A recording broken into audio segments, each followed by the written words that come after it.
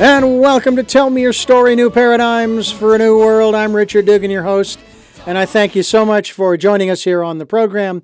And I will tell you all about how you can hear us and where and when and the who's, the what's, the how's, the where's, the why's later. Because we're going to get right into our program with our very special guest. Her name is Janice Harper, and I will just say right now, Janice, thank you, sir, for joining us all the way from Canada. It's great to have you with us. Oh, thank you so much for having me, Richard. It's an honor to be here virtually in every way. Absolutely. One of the reasons why I have you here on the program today is, of course, in regards to a book that you have written, as well as many other things that you were involved in, is because of the concept. The book entitled Jonas and the Mountain. It is a metaphysical love story. Now, I consider myself to be a metaphysician, and I know that it is possible to interpolate, to extrapolate, to interpret or view things from many, many different perspectives. And I know, too, that one of the things that is so interesting, of course, when you start talking about, for example, the ancient wisdom teachings, depending upon which philosophy you're coming from, you're not 100% certain exactly how to interpret them. I was listening, for example, to a description of the Quran. Not anything specific, but in general, how you can't just pick it up and read it and take it at face value because allegory and metaphor, literal and spiritual and or metaphysical are interwoven throughout.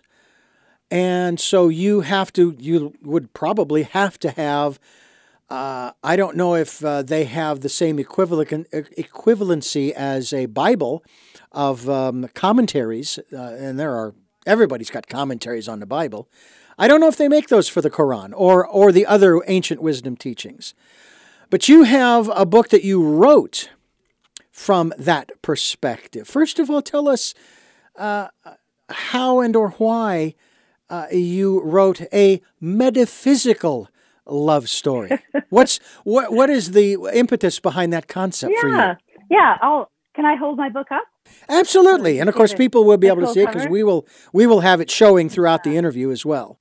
Oh, awesome. Okay. Yeah, so this is a novel, Richard. It's first and foremost a novel. And it's called The Metaphysical Love Story because it is a love story, a love of various kinds. And the metaphysical part has to do with the kinds of teachings. There's different strands interwoven in this novel. It's not just a straight, juicy plot and character kind of novel. It's a novel where the protagonist, Jonas, meets a non-dualist guru in India. So there is that. That is what you would call an ancient wisdom teaching because it's Advaita Vedanta from Hinduism. And then at the same time, or a little later, after being on retreat with this non-dualist guru for a few weeks, the protagonist meets someone else, and this is someone who has a whole different kind of wisdom, and it can be described as metaphysical. So she acquired these teachings spontaneously when she was young, and she just has a source of knowledge. And these kinds of teachings fall into the metaphysical camp because they can be seen as aligned with other metaphysical teachings like Seth, channeled by Jane Roberts, and perhaps Bashar and Abraham. Someone who recently wrote a review on Amazon of my novel said, if you like Seth and Abraham, read this book. So that's where that comes from. There's several kinds of teachings and strands, and I kind of put it all together under metaphysical because there is that spiritual component with the Advaita Vedanta, the non-dualist Eastern philosophy, which comes from Hinduism and it's related to Buddhism. And then there's the whole metaphysical aspect as well that comes from this other source. And if I can go on a little bit yes, more, please. regarding it's an interview, I guess I should. Regarding the impetus for the book, it's a personal one for me, because ever since I was a teenager, I was how to describe this? I was drawn to I was spiritual. I was born that way. And so as a teenager, I did things. When I was 14, I was chanting Nam Myoho Renge Kyo, and I was a Nichiren Shoshu Buddhist, and I devoted a couple of hours every day to chanting in front of my shrine, my Butsudan. And then from there, I started exploring other Eastern philosophies. And then suddenly, when I was 17, I encountered the Seth material, one of the various books. And that I felt I knew everything very intimately that Seth was describing and teaching through Jane Roberts. So from then, I had this dual this concern: where do these two meet?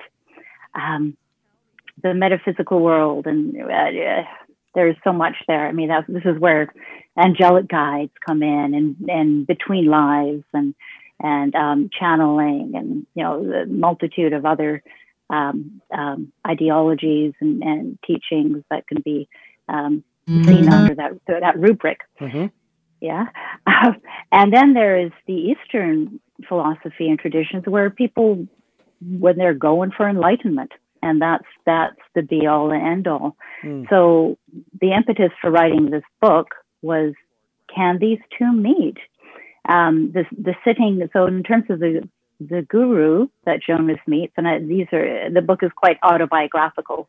All of this is personal to me. I did spend a lot of time in India with the guru.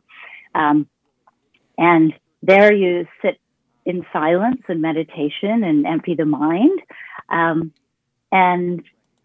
that is how you open into the oneness. And how does that, and you create your reality and all that other stuff. Where do they meet? Can they meet? So I gave Jonas the job of figuring it all out. Well, what is interesting is, as you describe it, a love story, a metaphysical love story, and that, we could really use those kinds of stories right now, especially considering the fact that, we're going through what some would consider to be rather tumultuous times right now in terms of trying to figure out, what it is that we're here to do, and I know that one of the great things in all of this is the fact that, and this phrase has been, maybe it's been overused, maybe not, but the phrase is, when it comes to the various topics that come to the table, at least we're having a conversation about it now. Whatever the subject matter is, you can talk about the Me Too movement, Black Lives Matter, LGBTQ, and the list goes on and on. I don't even talk, and I will tell you, there's one subject I don't talk about it from this context, and that's climate change. I do not talk about it from the context of climate change. I talk about it from the context, don't you think we should just clean up our home? I mean, come on. I mean, tell me, at least once a week, you have to go through your apartment, your flat, wherever it is that you live, and you clean. You dust, and maybe you sweep and or mop, and you vacuum the rugs, and you do the dishes, and you take care of the laundry, and you might change the bedding and all. Well, why? Why are you doing this? Well, because I like to have a clean home. Well, then why can't you feel the same way about the planet on which we live and do your part? So when I get in conversations with people, I say, no, don't even talk to me about that. I don't care whether you believe or disbelieve in the science, and I don't care about the science. Irrelevant. We need to clean up our home. It's that simple. It's that simple. Change the message to clean up our home. Yeah, so you've Yeah, you've personalized what can be abstract or seen as external or out there when you say that. Yeah, and I yeah. Go ahead. No, go on. I was going to say that's part of what I do in my book as well. Is I take these philosophies and these ideas, and I make them personal, and they come alive in the characters' lives. It brings it home rather than discussing it as an idea. Yeah. That's externalized. And you don't have to get all bent out of shape over the subject matter.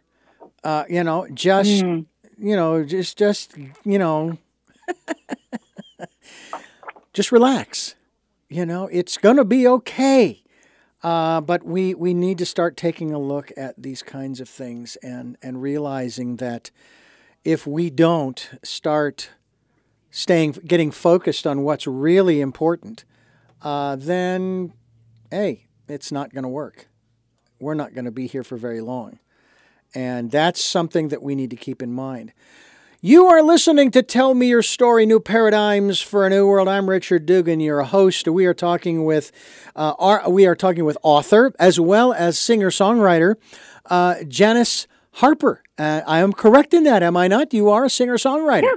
And we're going to feature one of your songs here in just a moment as we continue talking with you here on Tell Me Your Story, New Paradigms for a New World, where we're giving you choices and knowledge of those choices to help make your dreams come true. This is a program that is here for you. It's here on Sundays at 7 a.m. and 7 p.m. We're here on Mondays at 1 a.m. and Wednesdays at 9 a.m. Pacific Time. We stream live at those times at richarddugan.com, and the podcasts are on SoundCloud, iTunes, TuneIn Radio, Spotify, Stitcher, Player FM, Blueberry, and many other locations that you can find us on the internet. We have a YouTube channel where you can watch these interviews, listen to them too, at YouTube, and the Tell Me Your Story, Richard Dugan is the website, or the channel, if you will. So we hope that you will do just that you will participate by being a part of the listening crew or the viewing crew. I will tell you, as of this broadcast, and I'm really kind of excited about this. It's slow going on the YouTube channel as far as subscribers, but you know what? There are a lot more people listening than there are subscribing, and that's okay. That's just fine. I'm not looking to get high numbers in those areas. I know that the YouTube, they're looking at that. Okay, when you get 100,000 subscribers, you'll start making money. And it's like, well, I'm hoping to do that through different means before I ever reach 100,000 subscribers. I just hope 100,000 people are listening. We're at 53,000 listens and climbing through the SoundCloud analytics. We have distributed what they call the RSS feed. I used to know the acronym for that, how that's spelled out. But what it is, it's a code that you get from your podcasting site, and you distribute it to all the other podcasting sites, and then your podcasts are automatically transmitted. 53,000 plus. Hard to believe. And I will also tell you that in the last 12 months, we have exceeded half of that. In other words, in 12 months, we've had over 26,000 listens, whereas in the last 3 years prior to that, we had 26,000 listens. So a big, big growth spurt for us here on Tell Me Your Story. We're talking with Janice Harper. We're talking about Jonas and the Mountain, but I want to talk a little bit after we listen to a piece of music here by you, Janice Harper. I want to talk a little bit about your music, and we're going to do that in just a moment as we listen to Better This Way, and that is one of your songs. And absolutely, it's the title cut of my recent album. Yeah. Oh, fantastic! And so, folks, this is Better This Way, Janice Harper. Stay tuned.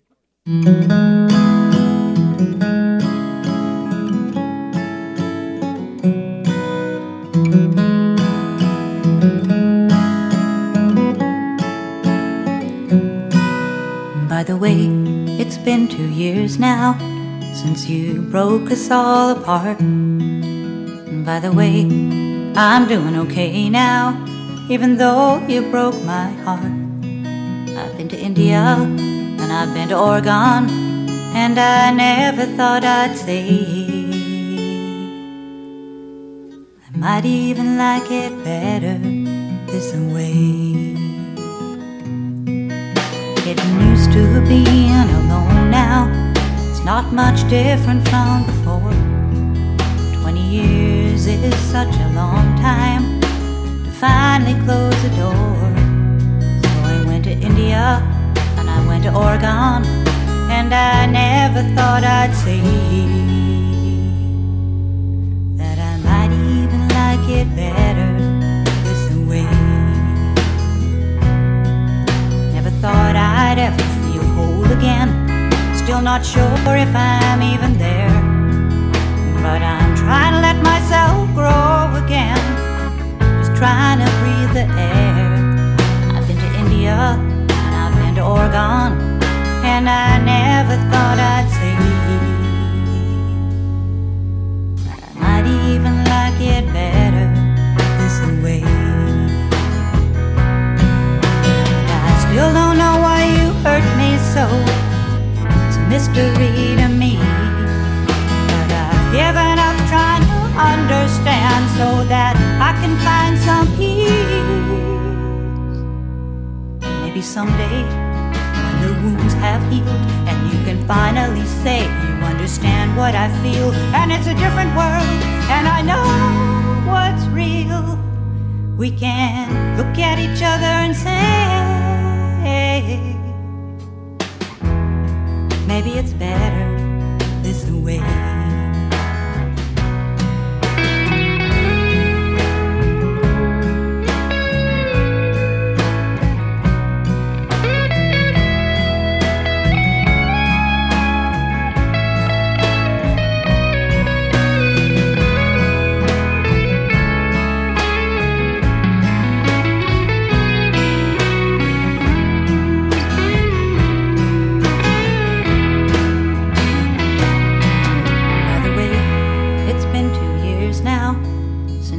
Broke us all apart. By the way, I'm doing okay now, even though you broke my heart. I've been to India and I've been to Oregon, and I never thought I'd say I might even like it better this way. Never thought I'd ever feel whole again, still not sure if I'm even there, trying to let myself grow again, just trying to breathe the air. In 2 years, I've been to hell and back, dropped myself unconscious, put a pack on my back, and I've been to India, I've been to Oregon, and I never thought I'd say maybe it's better this way. I still don't know why you hurt me so, it's a mystery to me, but I've given up trying to understand so that I can find some peace. Maybe someday when the wounds have healed and you can finally say you understand what I feel, and it's a different world and I know what's real, we can look at each other and say maybe it's better this way. I guess it might even be better this way. Maybe we can say that it's better this way.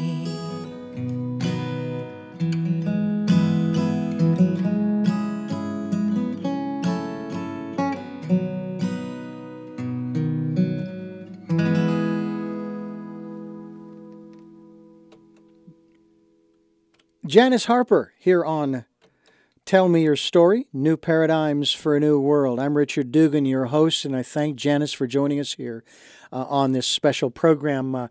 Beautiful, beautiful music. We're going to hear another song from you shortly, but you and I now, and I a year ago I couldn't say this, but you and I are songwriters. Now, I've only written one song, but still, that makes me a songwriter. It's on my YouTube channel. Does.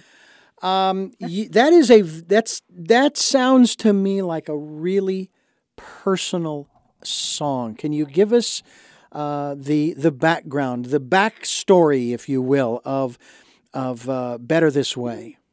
Yeah, well, it's really simply a divorce song. Really, I mean that's what else can I say? I wrote it when I was in India, actually, and I debuted it at a open mic in India. Yeah, it's a song about a divorce, but it can be any kind of split up. Doesn't have to be a divorce. Yeah, well, I don't know. What else can I say about that?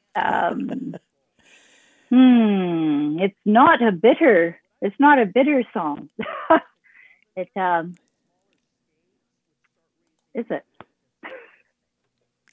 It sounds like you recognize if I can put it this way, the damage done. But you also recognize that through the line, it's better this way, that this was just part of the path.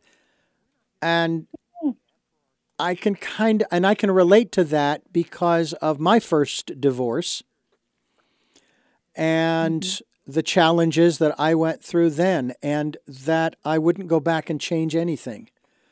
Only because if I could, you and I wouldn't be here talking today. I wouldn't be the person I am today. Yeah, that's true. And it's also, there's in the chorus, it's also about letting go of all the craft and all of the stories and who did what in order to find some peace. Maybe someday when the wounds have healed, can finally say, you understand what I feel, and it's a different world, and we know what's real. That isn't the part that I wanted to quote. We can look at each other and say, there's a line about finding peace. Yeah. And yeah. And that's important in that we need to, somewhere along the way, we need to find that peace, no matter how challenging, or even to use the word traumatic it was, past tense. This seems like, and again, we can't rush anybody. You will get there when you get there. That's kind of like what I told my brother. We were at a family reunion. We were out in the desert talking, and he says, I was sharing with him my philosophy and things that I'd learned and so forth. And I was 33 at the time. And he says, well, Richard, it's about time you got it. And I says, well, Mike, actually, it's not. It's actually when you get it. Okay? Yeah. And it's not about getting it at a particular time. It's just, you get it when you get it. Yeah. And it's something, again, we spoke before of the personal as opposed to the objective external. It becomes something that is what you do. The other person can't do it. It really doesn't have anything to do with the other person. Yeah. It hasn't. Yeah, it doesn't have to do with anything that's been done to you. It's something that you do. And that's a hard one. That's a hard one for people too. Also, because because we don't always want to take responsibility for what we've created. Someone was actually saying to me just today, prior to this interview, they said, well, Richard, it's your movie. You wrote the script, I mean, that's the way they put it. And so this is all yours, and they weren't being judgmental.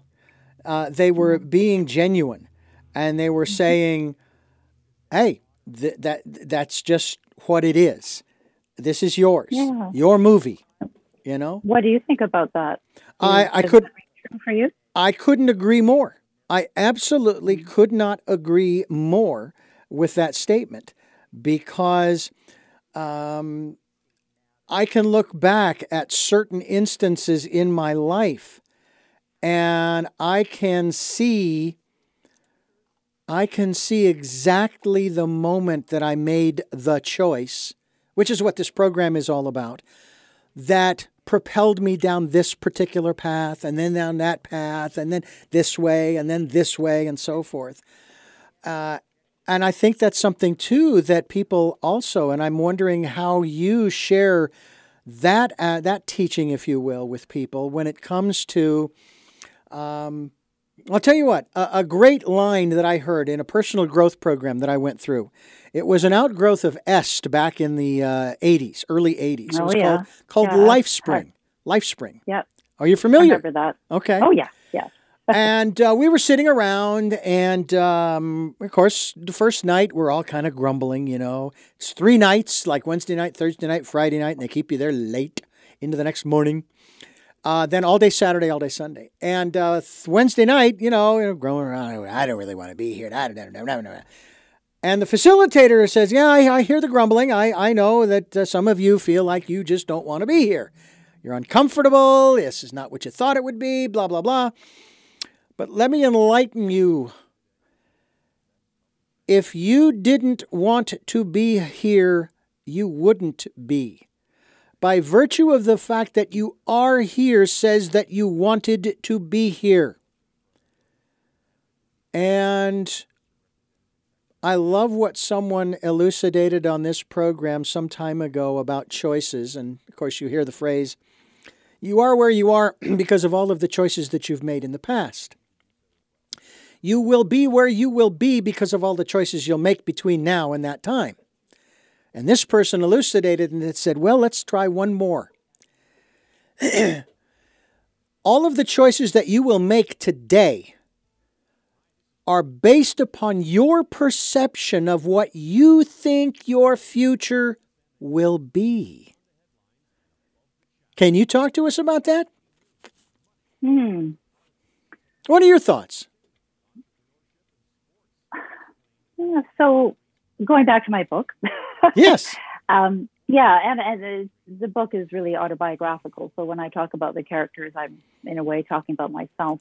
The character Anamika, one of her first teachings is about how your life is like a story or like a book you're writing or a movie you're watching or a play that you're in.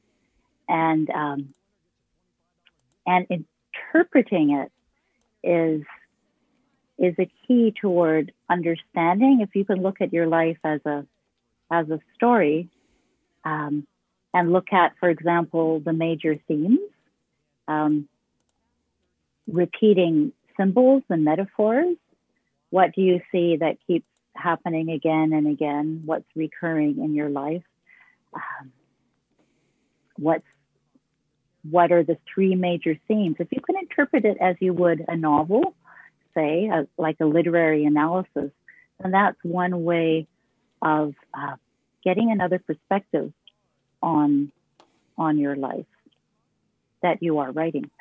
And that happens in this book too. At one point we find out kind of that Jonas is writing the novel.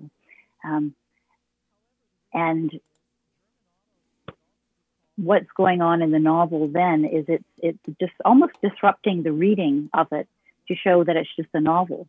So on that same level, that is what I'm talking about and what Anamika talks about, is disrupting the immersion of you into the story of your life, and getting caught up in all of the drama and all of the thises and the that's and not being able to see out of it, and being so immersed in it.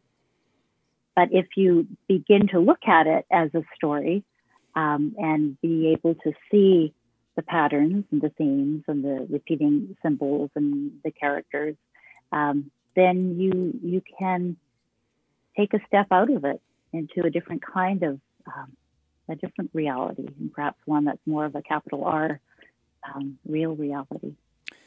Someone said to me also, become the observer. Yeah, so that's a common, that's a common thing, the witness and Buddhism, and but I'm not so much talking about witnessing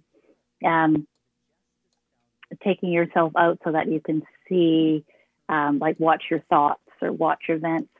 I'm speaking more of the whole of your entire life. Like if you were to look at your life now and go, okay, what are the major themes here? And what do I see happening again and again? And what are the important symbols? And Anamika takes it further and says that everything in your life is symbolic. That you imbue the symbols with meaning, and then we're talking about perception again. But on another level, there's really nothing else out there. It's what you're needing to go through and learn. Right. It's coming. Whatever is there is coming up just for you. Now, in your first song that we heard, Better This Way, you, of course, in the chorus line, talked about going to India and Oregon. Yeah. And I find the comparisons between the two places rather interesting, because obviously they're two places that you've been. What was it that drew you, and when were you drawn to India? So ever since I was a kid, I've been drawn to India, and I was in love with India from the time I was a teenager on, and that's kind of why that is why I was drawn to Eastern philosophy and spirituality. It was a very big draw, and so I read Indian novels and everything about India culture. And but even though I did a lot of traveling when I was young adult, late teen, and went all sorts of places, I never made it to India. It's like there was always an obstacle there. I lived in Australia for a while, and it was always, okay, I'm going to get to India, and then it wouldn't happen. So this went on for a while, and then I never went to India, and I had a family and blah blah, career, blah blah, and it wasn't until that divorce that the Better This Way song describes that created an opening. Everything shattered. The life fell apart, and then through that breakdown, there was some light created. There was this opening, and I got through the divorce by planning a trip to India. Wow! And that's when I went there for the first time. Yeah, getting all the guidebooks, because at that time there were guidebooks rather than just online. Yeah, and so that was a way of becoming myself again, really. And then India gave me a lot. In that trip, I ended up starting a school for an English school for orphans in South India, and then later on, I ended up publishing an anthology of women writers traveling in India, called Emails from India, Women Write Home. So India, and then I was there releasing the book at a festival, literary festival in India. So it gave me a lot, and it had a lot to do with the new life, the new person that I became on my own, outside of the structure of the marriage. Yeah. And Oregon. What do you say? Do you say Oregon or Oregon? I just say Oregon. Oregon. Oregon. I say don't Oregon. Get fancy. Yeah. I don't get fancy in my pronunciation. Yeah. I say Oregon too, but in the song it's Oregon, because it has a better rhyme to the rest of the words. Yes. Yeah. Right. So that really was another divorcee thing, because it's in the song, India and Oregon, and going to Oregon was, I had a friend there, and it was just a way that I could escape what was going on there. And it was another place to go. But it was really India that helped shape me, and that's something that I always knew and felt ever since I was really young. And then now look at this. Now I have a novel out that's set in India. And incidentally, if I can hold the cover up, the mountain on the novel is the holy mountain of Arunachala. It's an artistic rendering of it, and that's where Ramana Maharshi lived. And the mountain is an actual place, but that's a rendering thereof. Yeah, but it's very cool. Identifiable. Yeah. You know, it's got this shape. You can't miss people it. who, people think of it. Tiruvannamalai, where the mountain is, some people think of it as the center of the world, and people, it attracts seekers and sages from all over the world.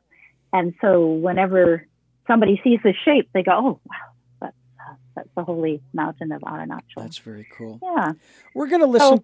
Go ahead. I just wanted to summarize and say, so I think that answered your question regarding India and Oregon in the song, right? Good comparison. We're going to listen to another one of your songs off of your album. This one is called Strawberry Wine. Why don't you tell us a little bit about that song before we hear it? Oh, I wrote this actually decades ago. This album is like a retrospective of my career. So it's kind of a very 70s sounding, folk festy, dancey, happy, hippie, round a fire sort of song. So if you're, in, shall I say, our age group, or just I don't know how old you are, but if you, it's almost nostalgic. But then it's just a happy song, and that's all I'm going to say about that. And I wrote it when I was quite young. I'm not going to tell you how young. Well, we're going to take a listen to it nonetheless, and this is Strawberry Wine. We are talking with Janice Harper. This is Tell Me Your Story, New Paradigms for a New World, where we are giving you choices and knowledge of those choices to help make your dreams come true. This is Strawberry Wine. Over there, sun is shining. I can see the days unwinding peacefully. Perfect timing, oh so fine. And over me, tree is leaning. All around the leaves are reaching, and I know everything I see is mine. Yeah, it tastes like wine. It tastes like wine. It tastes like strawberry wine. Oh, it's so fine.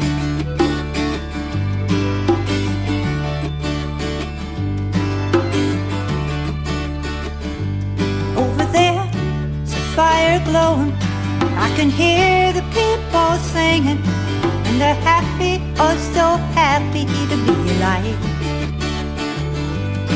And we're smiling at each other, all the sisters and the brothers, and we're happy, oh so happy, drinking wine. We taste like wine, yeah, we taste like wine. We taste like strawberry wine, oh it's so fine.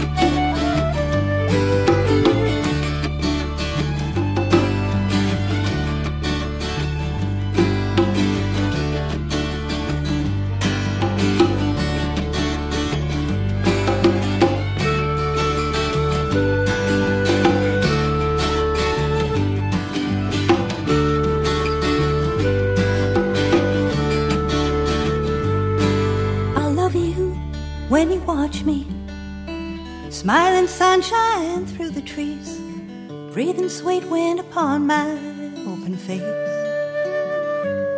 And I'll lay by you in the firelight, I'll hold you when the sun is bright, and I'll know you when I find you, 'cause you'll say you taste like wine. Ah yeah, you taste like wine. You taste like strawberry wine, oh it's so fine. You taste like wine, ah, you taste like wine. You taste like strawberry wine, oh it's so fine. So fine, so fine, so fine.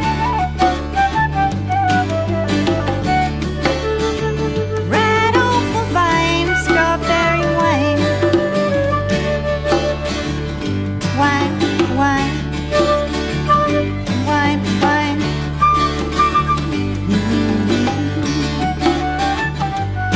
strawberry wine.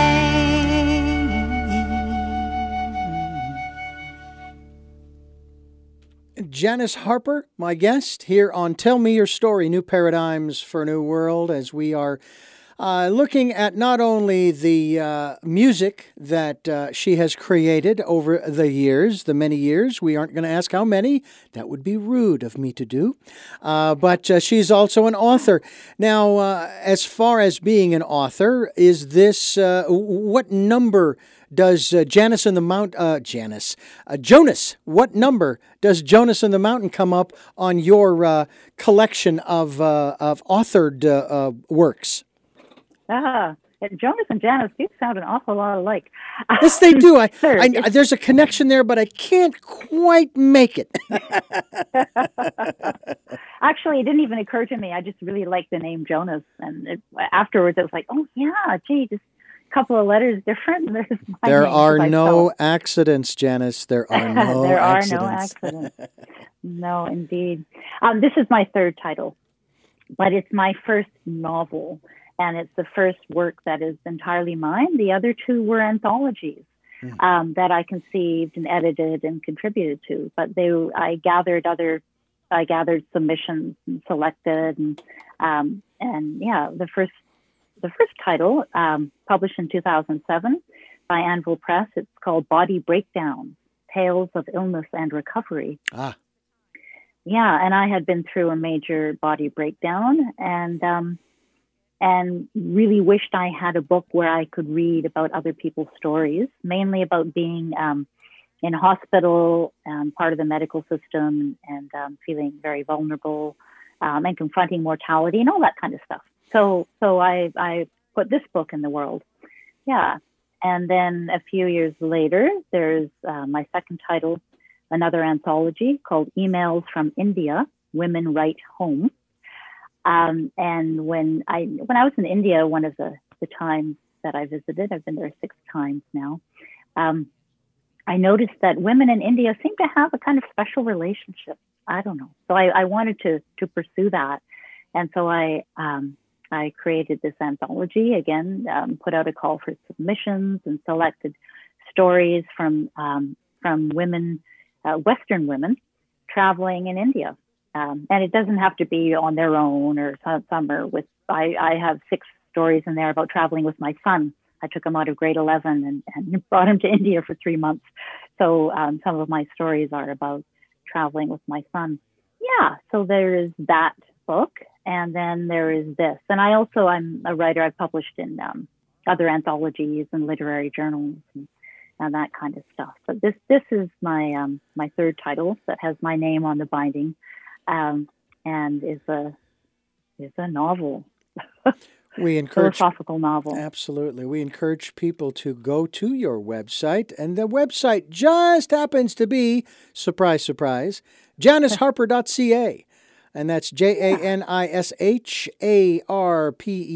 JaniceHarper.ca for Canada, the land of the very pleasant, accommodating people, as they say. I don't know if that's true. Y'all could be, you could be the ugly Canadians as we are the ugly Americans to the French. But we encourage you to go to her website. We'll be linked to your website as well, so that people can find out more about you and the work and the music, the novel, as well as the 2 other works and other things that you're up to. And we're going to find out more about that as we continue here on Tell Me Your Story. I'm Richard Dugan, your host, and we encourage you to stay with us, because we've got a lot more coming, including another song by Janice that we'll feature here. And I have a feeling it has to do with a day that is only really associated with Canada, at least in this context, although we may have something along those lines here in this country. We'll find out about that. But I first want to ask you about your personal philosophy, what it was that you were raised with, and how that has expanded, or maybe it hasn't shifted out of that. I mean, myself, born and raised Roman Catholic. I consider myself today to be a metaphysician. So there you go. So tell us a little bit about your upbringing philosophically and where you are today. No, I'm kind of curious about yours. We'll do that on another show. Okay. I grew up without any kind of organized religion imposed upon me, and I really appreciated that. So my mother, I guess, was sort of she called herself Protestant, I think, but we very rarely went to church, and it was just sort of a kind of a very lovingly generic Christianity, I guess you would say, but it wasn't anything that I had no duties to fulfill or any there was no organizational structure there, which was great. So I guess it freed me to be interested in all sorts of other stuff. And I think I mentioned I was 14 and practicing Nichiren and Shoshu Buddhist, and that really freaked my mother out, actually. She thought it was in the days of cults, and where cult leaders, people drank Kool-Aid, and so she was freaked out because suddenly here I was, people were bringing in this Butsudan, the shrine, into my bedroom, and she could hear me chanting for an hour or so a day, and that caused a rift actually in our relationship. But regarding to your question, it was really wonderful having that kind of open field in which to explore, because I always knew that I needed to do that, and began at a very young age. Yeah. Well, what's interesting is when an individual is usually given that kind of freedom, they do explore. I mean, that is part of why we send our children to school, is to broaden their horizons, to expand their awareness and their imagination, for that matter, and their creativity. I mean, and it's like, that absolutely, Richard, that applies when you're sending kids to school, but it does not apply when it comes to religion. I'm sorry, it does not apply. And that's the attitude that I have run into over the years, that there's only one way. And it made no sense to me because I go down this laundry list of things. Okay, there's all kinds of different foods and drink and experiences, educational, job opportunities, relationships that I could have with different people, da-da-da-da-da. But there's only one way to God. And it's like, that makes no sense. It makes absolutely no sense. Now, is there only one God? I don't know. I have a good friend who quite often will quote this phrase: "Thank the gods," plural, and that's what she says. I have no doubt that she does believe that there are multiple gods, just like the Greeks and the Romans had multiple gods. But each one, and even in Hinduism, I can't even remember the number of godlike individuals, if you will, or entities or names, and each one has a different, shall we say, task. There's not one God that does it all. But there kind of is in Hinduism, and there's three. There's a three, and then there's really one. Yeah. But then there's a pantheon as well. Yeah. Exactly.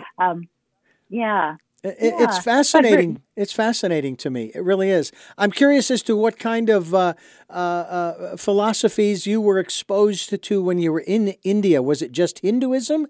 Were you exposed to Muslims? Because obviously that was the big battle back in the late 40s, early 50s, was the battle between the Hindus and the Muslims and Gandhi and everything. And I do have to tell you that I remember seeing the movie, and I have to accept the fact that this was supposedly a true story, the movie of Gandhi, where he was laying on his cot, whatever, outside, and he wasn't eating because people were fighting, and he wouldn't start eating until they stopped. And these two men came up, and they were madder than heck at each other, and one was a Hindu, and one was a Muslim. And each of them had killed the other's son.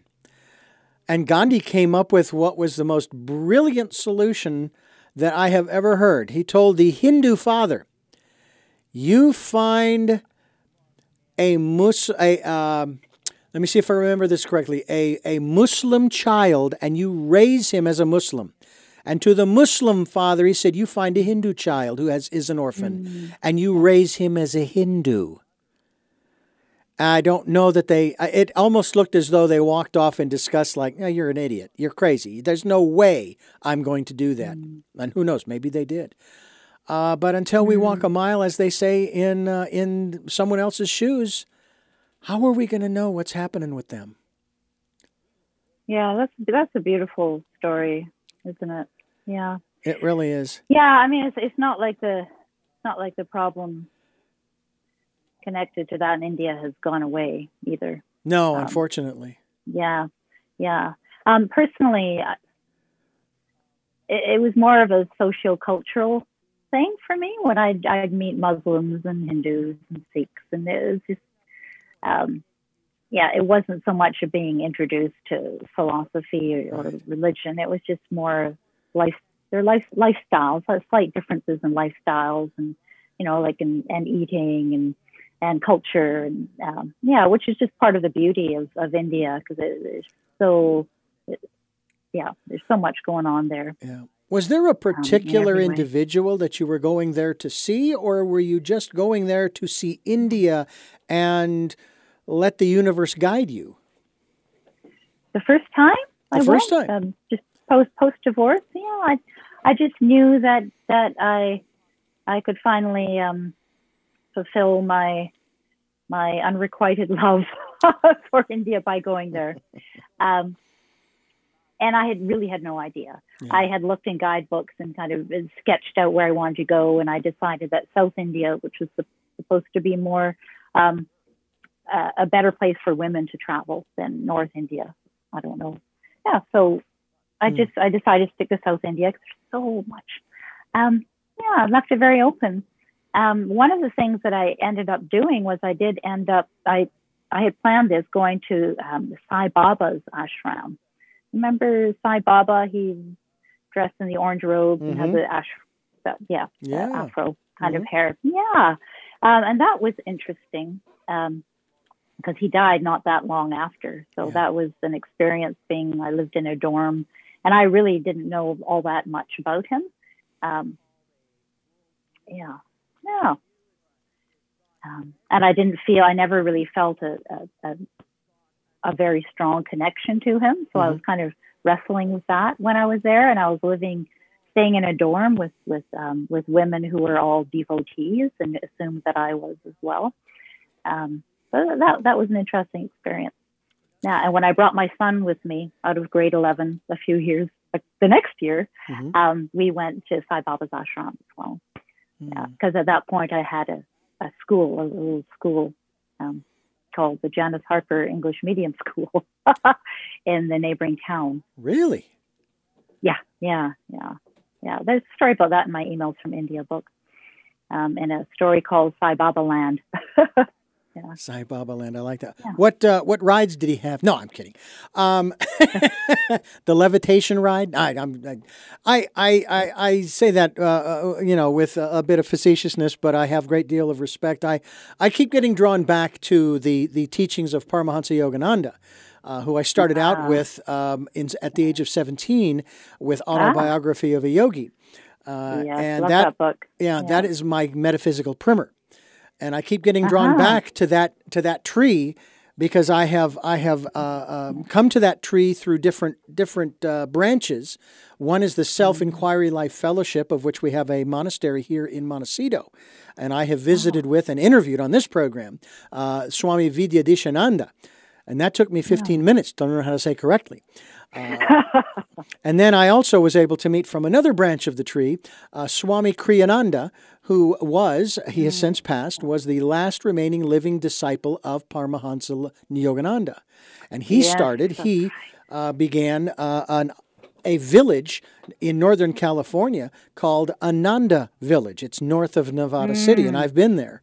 And it's a beautiful place. His shrine is absolutely incredible. They plant tulips every spring, or I guess maybe they plant them Actually, we were there in December, so they were planting them in the winter, and then in the spring when they come up, it's like you've got to make a trip. That's what they tell you. You've got to come back when they're in bloom because it's spectacular colors and it's just fabulous. But I'm always brought back. Is that India obviously, and that aspect obviously is a draw for you. There's something in your past lives or in your DNA or what have you that draws you to India and this place.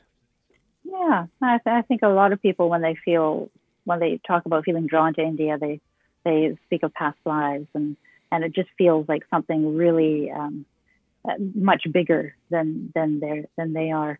But regarding Paramahansa Yogananda, who I quote in my novel, begins a section.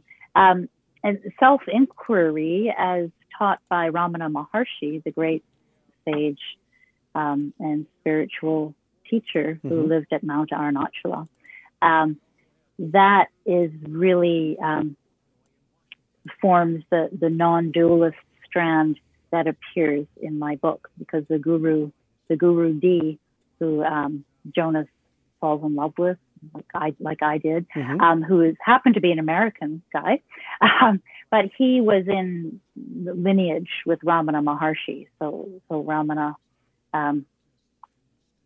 is his guru, and Ramana's guru is the mountains of Arunachala. So all of those beautiful teachers you mentioned are close to my heart as well, and are in the novel in some subtle ways. Yeah. But certainly in terms of philosophy, in terms of the non-dualist tradition and philosophy. Well, I will tell you that I have struggled with the whole dualist concept, and I finally was able to bring it to a rest, so to speak, in my own mind. Because I always found it frustrating that the ancient wisdom teachings teach us that we come from the one and we're going back to the one. So why in the Sam Hill are we here in this dualistic world? And I finally was able to make peace with it from this standpoint, that the reality, from my perspective, this is just for me, and I always preface it by saying that when I say these things, this is only for me, okay? Sure. That there is no dualism. Things just are the way they are. And I use the examples of the macrocosmic world, the universe, out there, as we say, or the microcosmic universe on the subatomic level in here, okay? And we will sit there and we'll go ooh and ah over all of these different things that are happening at both levels.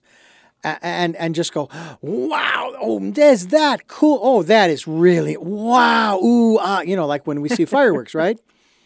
But when it comes to this place where you and I live at this level, there's no ooh and ah. There's ow and oh, And it's like, wait a minute. Well, how is it different from out there or in there to in here to here? How is that different? It's not. Ergo, it just is. And it's epitomized by, and I talk about this all the time, Janice, the Chinese story of the farmer and his son, and the neighbor who comes over every day to kind of see how things are going. How was your day? How was your, And he basically tells him, well, my day was good, my day? Well, let's see. Let me tell you what happened today. What happened today was that my son was working with one of the horses, and the horse ran off. Neighbor says, oh, that's bad. To which the farmer says, well, who's to say what's good or bad? Next day, how's things going today? Well, my son went off to find the horse, and he actually found a whole herd, and now we have like 15 or 20 horses. Well, that's good. To which the farmer says, well, who's to say whether that's good or bad? Now, this story goes on. I won't belabor the point. But that's where I finally came to the realization there is nothing that's either good nor bad. It just is. It just is. And it's our choice as to how we choose to act, not react, but act in accordance with those various events. And I don't believe in coincidence either. I believe in coincidences. Things that coincide, like our paths here today on this program, have coincided. And there are no accidents in that regard. There are wrecks. I've been involved in a couple.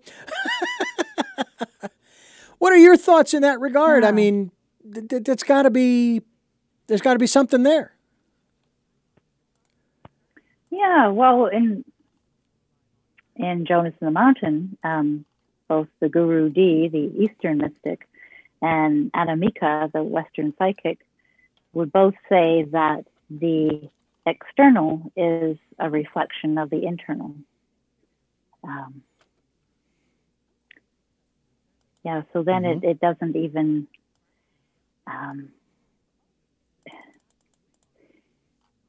it's not even a matter of making choices of how to respond or react to something, which of course is neither good nor bad in itself. It just is, as my man Van Morrison says in one of my favorite songs. It just is. It just is. Just is.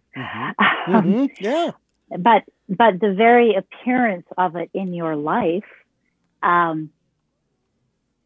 has something to do with you, because whatever you see is there for you. Another way of saying that is that you have expressed that, just as you have expressed the shape of your hands or what clothes you're wearing today. You can see everything that's outside of you as an expression as well. We're back to that interpreting life thing. So then it's not like there's any distance between what's out there and what's in here. So there's not a matter of using the will to choose how to behave towards something or how to see it as good or bad. Yeah. But just the fact that it exists and that you are seeing it, there's a message there for you. It is you. Yeah. It is you externalized. Well, it is something that certainly gives one pause to ponder.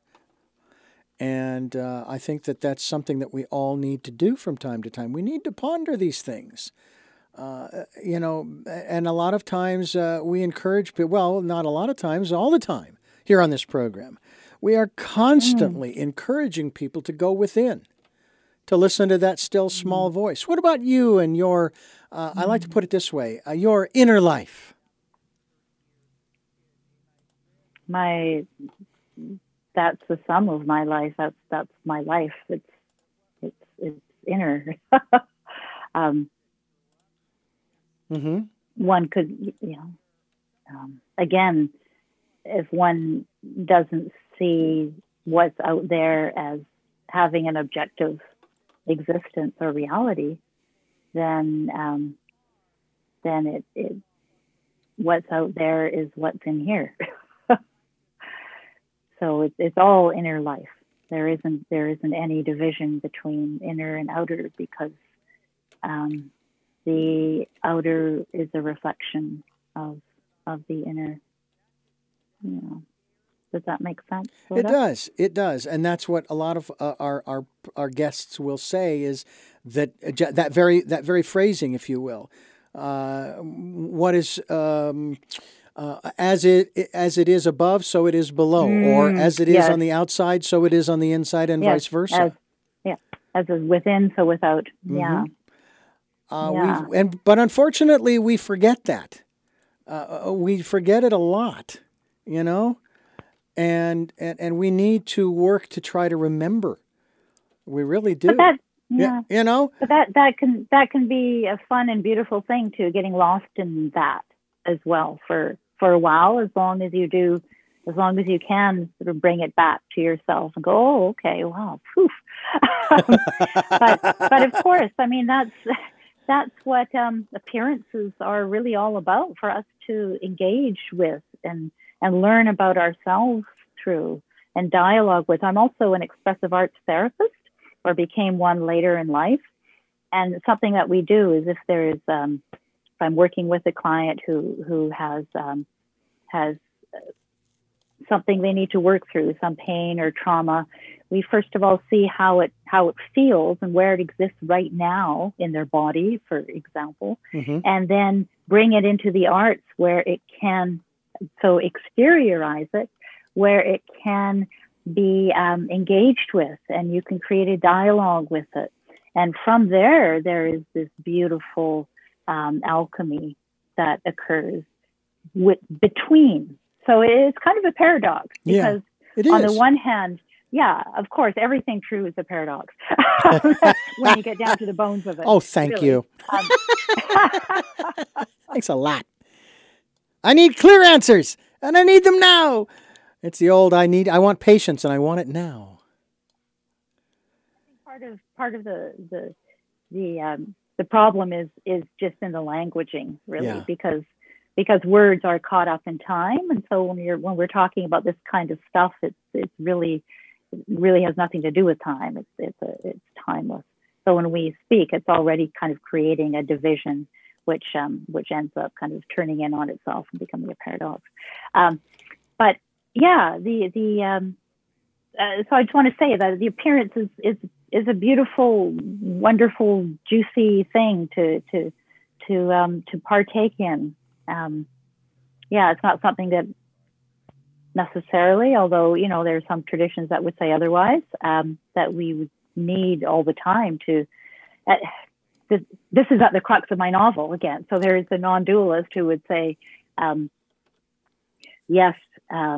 Don't pay attention to appearance and stay within, and because that's all illusion, Maya. Yeah. And then there's the other, the other way, more of a metaphysical approach, which would say, yeah, do it, sure, do it, and know that this is you doing it, and it's something. There are messages there for you. This is for your own learning and growth, and developing into all of yourself and discovering your own knowledge within. Yeah, it's it is, to me, very extraordinary from that standpoint, that we are in the situations that we find ourselves in, because we are the ones that put it there. It's like I mentioned earlier in the program. Someone said to me today, it's your movie. You wrote the script. You wrote the screenplay. It's all up to you.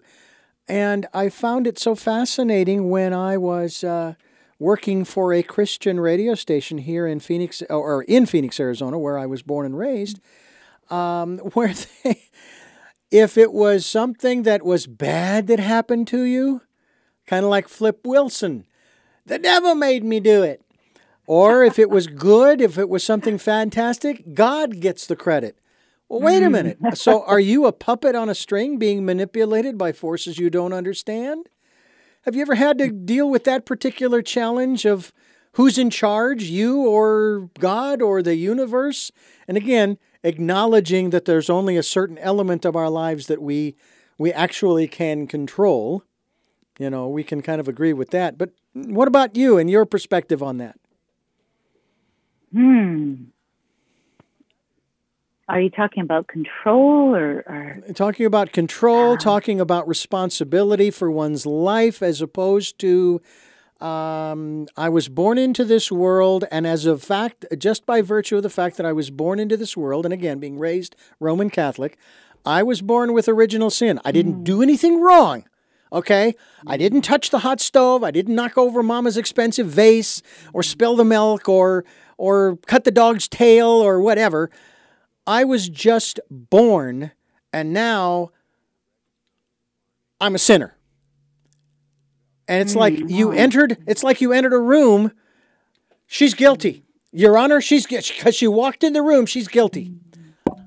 It makes no sense to me. So what about that in terms of your philosophy and personal responsibility for your life and who you are and where you are and why you are?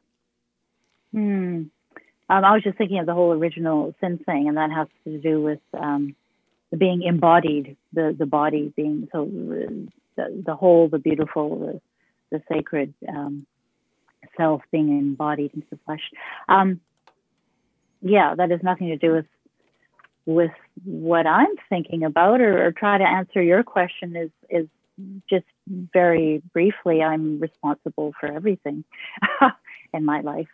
Yeah. I've always felt that that in some way I was creating my reality in every imaginable way, even when it came to, again, what I was seeing around. So I take ultimate responsibility, for sure.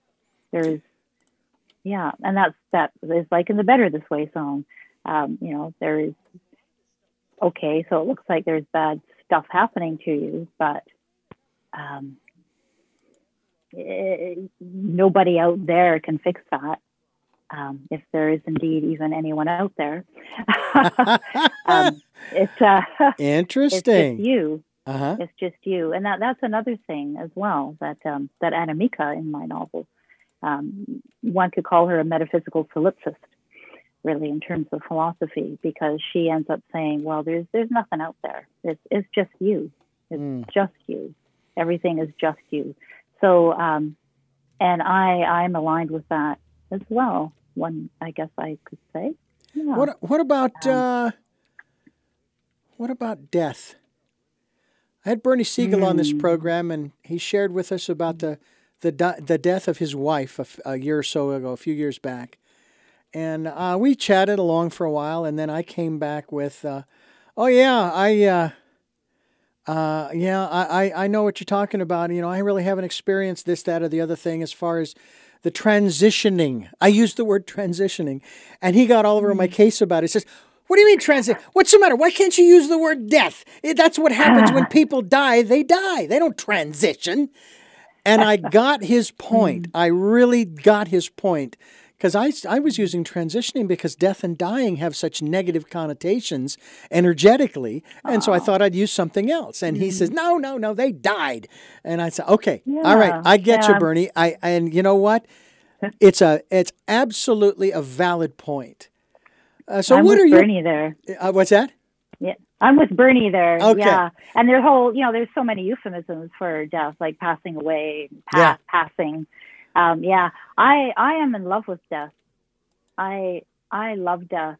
I've written pieces about death, and that have been published in various places, literary journals, about how it's death that's really the meaning of life. I like that. Yeah. I like that. Death is the meaning of life. Yeah, it's to really know death. It's not to know life. It's to know death. And death, like when you think of death, like what comes up? Is it even possible? I think the closer we are, and this is what I mean when I say that I love death, is that death is the bigger picture. It is what we are all leaning into, what we all really are wanting to know. And if we get a whiff of it, and we often do when someone close to us dies, and for many there's a long grieving process and all of the other stuff that comes up, which has this tendency to put one right sort of on the edge, when you're going through something. So death is a teacher in so many ways. And I don't mean that it's a teacher because, it shows us our life is limited, so, we should appreciate what we got. No, I mean that just the presence of death in our lives is what is not only what makes us alive, Mm-hmm. Death gives us life, because without death there is no impermanence, and that's what life is. It's the fleeting transitoriness, the transience, and that beauty there. But that the presence of death, in that it is the unknowable, the great unknown, that if we can sit with that and be in that, then that has the ability to open us right up into, one could say that enlightenment is a falling into death, or falling into the love of death, or understanding death. I could go on and on about death, Richard. Well, I will tell you, it is a subject, this sounds kind of strange, but it's a subject that's near and dear to my heart, because, number one, if it's my time, I'm ready. Do I want to live another 40 years? I'm 61, and I feel like I want to outlive my great-grandmother, who lived to be 100. I'd love to live beyond that and continue doing what it is that I'm doing. But at the same time, if tomorrow's my day to go, I'm ready. And every time I hear of someone close to me or a famous person who dies, I wonder, the first thought that usually goes through my mind is, I wonder what they're experiencing, what's happening. Now, I will tell you that I have an idea, because I went through a program, a session, a conscious hypnosis session called Life Between Lives. Yeah. You're familiar. I'm familiar. It was extraordinary. I have to tell you that I would love going back to my last, just the one before this one, lifetime. Not only because of the life that I was living then, but because of the way I left. I mean, I went up to my mountain cabin up in the snow. I come out of the cabin one day. I sit down in the chair. Now, why the twang comes into my voice when I tell the rest of this, I don't know. I sit down in the chair there, and I tilt my hat back, put my feet up on the rail, and I say, man, it's been a good life. And I leave, or die, Bernie, to you. And I die. And it was that simple, and it was that easy. And and then, of course, that Life Between Lives experience, what's going on after that life and before this one, was astounding. I when I read 2 or 3 of Dr. Newton's books about the case studies, and then I got to meet with a local practitioner here in Santa Barbara who has been on this program a number of times, Peter Wright, and it just, to me, it was fascinating. It's just absolutely intriguing. And again, when I went through the session, there was never any leading question. It was always, what are you seeing? What are you hearing? What are you smelling, tasting, etc., etc., etc.? What are you experiencing? Never, are you experiencing this or that, or do you see this or that or that? No. And, he was very clear about that. He says, no, you're going to be consciously aware of everything you're going through, and I will facilitate, but I'm not going to guide you beyond the questions that I will ask you. So it was really, really a fascinating. And if I made it up, so what? I've been even asked the question, Janice, if there's anything after this life. And I have to tell them that I believe that there is, because to believe otherwise is illogical, because to me, it doesn't make any sense that we're here and we're having all of these experiences and we're trying to learn and grow and raise our consciousness, and then the lights are out. However, if it is just lights out, we're never going to know. Okay? So, I mean, seriously, right? Oh, and then you throw in the simultaneity of time, and hence the simultaneity of incarnations in various lives. Oh. And then you have a whole other thing. So it ceases to become I would go so far as to say that I don't even believe, but I know. And I will say that. Okay. I'm just going to say that. But for me, it's also not so much of an after, because I do believe that that it's only this character here that, again, with our languaging and the bodies that have something to a relationship with time and space, and that in reality that really doesn't exist. So in a sense, I have a kind of relationship that exists now with what you could call other lives. Mm-hmm. And I also see them, and so does Anamika, coincidentally, in my book, as also as metaphorically aspects of your personality. You know, you've got different aspects of your personality. Some might lie latent. Some might be developed later in life. Mm-hmm. Some you might get really into, like you started songwriting. That's great. So you have the songwriting person. So on another level, in a level that is outside of time, there are these personalities that you can look at yourself as a microcosm of these personalities, or you could see your greater self as composed of these personalities or these outshoots. So say when you're learning to you're starting to write songs, Richard, which is so cool. There is another aspect of you. So first of all, you as Richard mm-hmm. in your personality, but also in another dimension. And the quantum physics will sort of fall into this too, but another dimension, in another time, in another place, there is a songwriter. Yeah. Yeah. So I love how you've made it sound so simple. It's so simple. It's so simple. No. And see, that's the beauty of it all, is that sometimes we think as humans that we know, and we don't. We have a little glimpse. We have a little glimpse of the big picture. But there's always more to see, and there's always more to experience, and that's the fun of this life, I have to tell you. And it's only in the last year or two that I've really gotten to grasp that aspect of it, to where I'm not getting drawn into the reaction. As I mentioned earlier, we need to learn how to act in accordance with whatever's going on around us, as opposed to react based upon past programming, if you will. And I'm finding that I'm doing that. I'm being more of the observer as well as the participant, and also realizing that, and here's one of the biggest things for me. I know that whatever the situation is, no matter how long it has gone on, and of course time is only in the mind of the human, it's all temporary.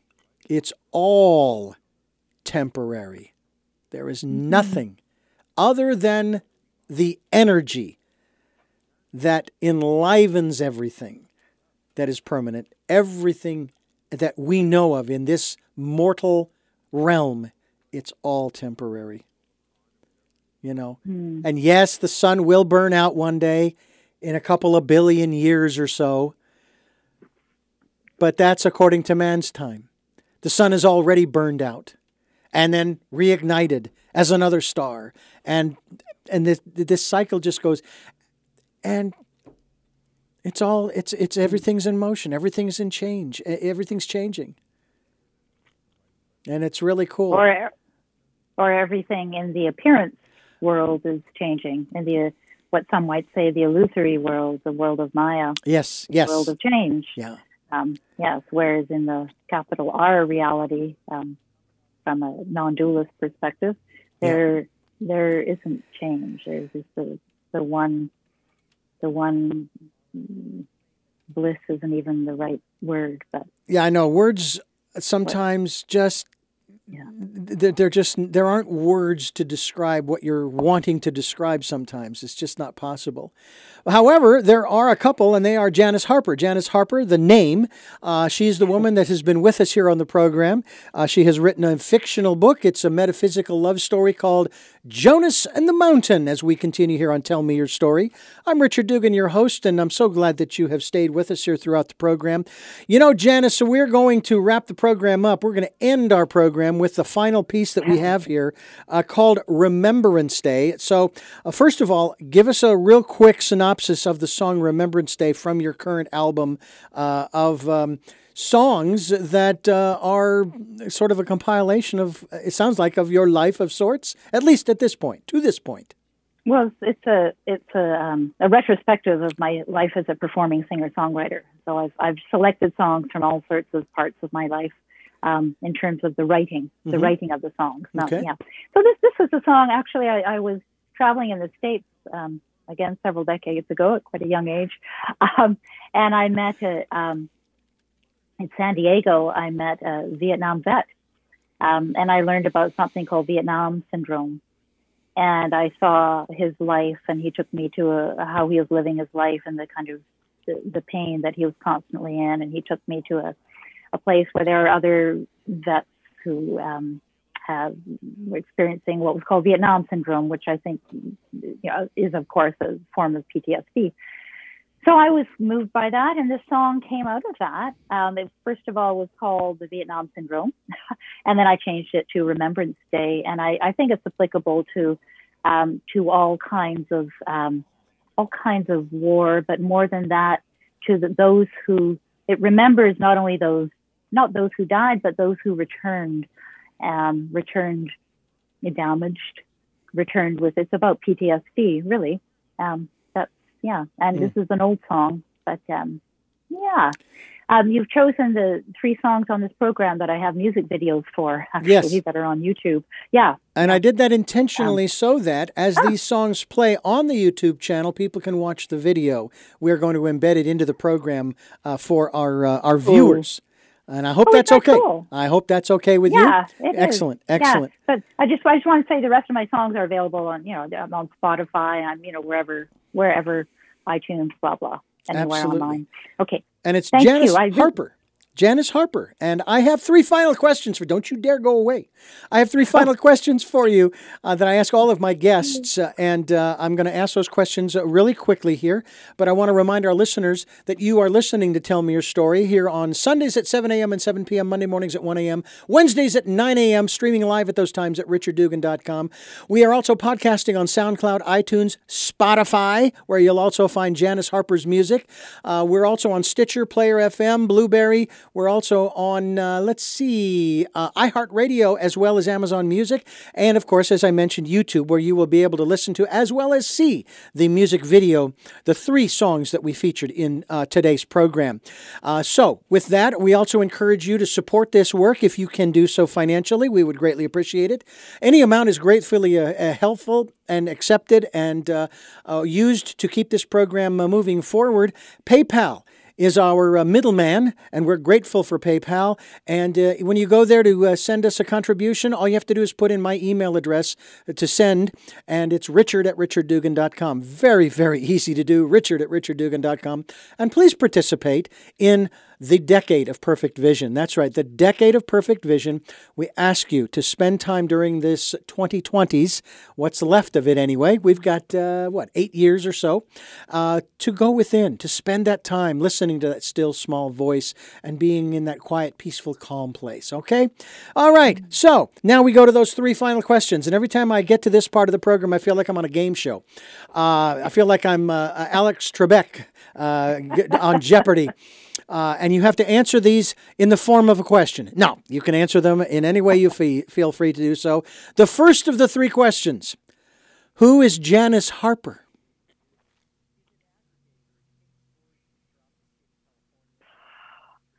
What?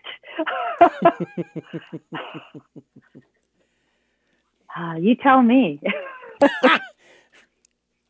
That's my answer. Okay, all right. I just assuming because it's a Jeopardy-like thing that the answers have to be brief. No, they do not. Oh, okay. What? So you want like? You can answer it in whatever way that you are led to answer the question. I never prompt the guest as far as that's concerned, other than with the question, which is, of course, who is Janice Harper? Right. Well, because we've been speaking metaphysically and spiritually, and there's so many ways to answer that. But in terms of maybe stuff about my life that listeners might be interested in. I taught, I'm a former adjunct English professor. I taught for about 20 years at college and university here in BC. And then in later midlife, discovered expressive arts therapy as something that really aligned with my own metaphysics and spirituality, and became that. And I've always been a writer, and I've always been a performing singer-songwriter and an actor, a stage actor primarily.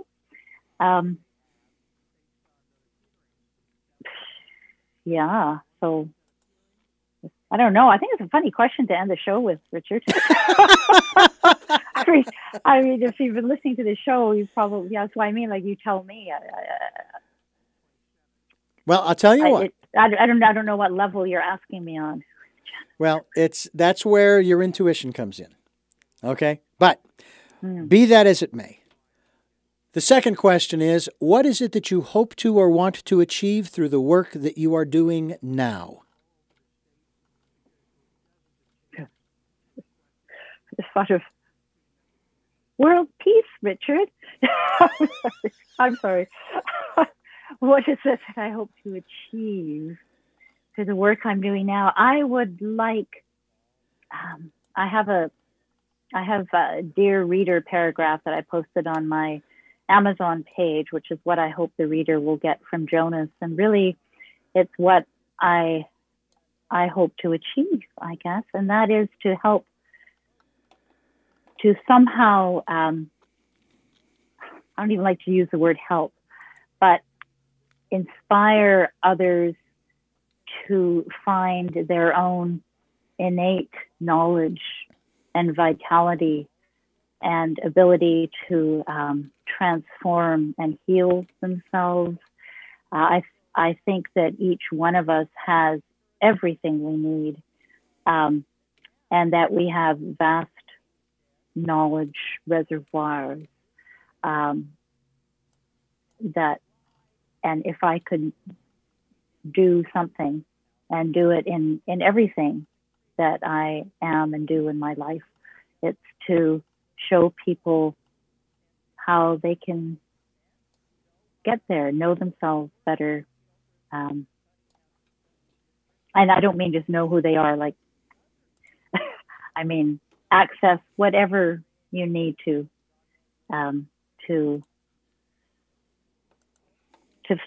feel fulfilled and happy and whole and healthy and whatever. Yeah. And finally, this probably falls under the same category as we've been dealing with these last two questions. What is your life's purpose? Oh, well, I just told you, Richard. Very good. Well, I asked the questions just the same. Yeah. Yeah, no, I think it's, let me see if I can say it any better. It's to help people access their own innate stores of immense creativity and vitality and knowledge. Whatever you got, whatever you need within you, and how you can access that. There's some simple ways. Yeah. I hear you. And we've talked about some of them. Yeah. Yeah. Well, Janice Harper, I want to thank you so much for joining us, and I encourage people to go to janiceharper.ca to find out more about you, the work that you're doing, as well as the other works that you have produced, including the latest novel, Jonas and the Mountain, a Metaphysical Love Story. You'll also find on her website, Body Breakdowns. We want you to learn about the tales of illness and recovery, and then also another book in Thai, which I think would be a lot of fun for folks to read, Emails from India, Women Write Home. And we encourage you to find out more, as well as you'll be able to listen to some of her music, not only on Spotify, but she even has a little player with her latest album releases on her website, which is, again, janiceharper.ca. And Janice, again, thank you so much for joining us here on the program. And I thank you for listening to and watching Tell Me Your Story, New Paradigms for a New World, where we're giving you choices and knowledge of those choices to help make your dreams come true. And until our next broadcast, podcast, videocast, love to Lal. Johnny came marching home 10 years ago today. We thank the Lord that he was home, but Johnny just looked away. Now he doesn't talk at all, says he's nothing more to say, but he signed his name to sacrifice and gave it all away. When Johnny was in school, the teachers all they said, this boy will go right to the top, there's a lot inside his head. Now he doesn't work at all, says he doesn't need the bread. He'd rather take it from the ones who filled his friend with lead. Oh Johnny, where have you gone? Why aren't you here anymore? None of us know where you've been, just that people call it war. How can you find your home when you've been in hell and returned? In your sleep I heard you say, Lord, how many more have they burned? Some say Johnny can't handle life, some say he's a little bent. But when he said, do you know death, no one knew what he meant. They say, come on, it's easy for him, the government's got them all set. But society says it has no room for the Vietnam vet.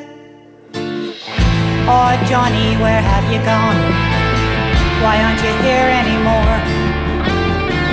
None of us know where you've been, just that people call it war. Now you have no home, 'cause you've been in hell and returned. In your sleep I heard you say, Lord, how many more have they burned?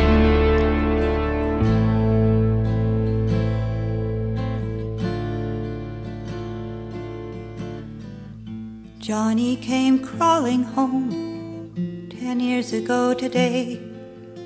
None of us could understand the price he had to pay. Now he wants to kill himself before he fades away. We don't know the reason, we just look another way.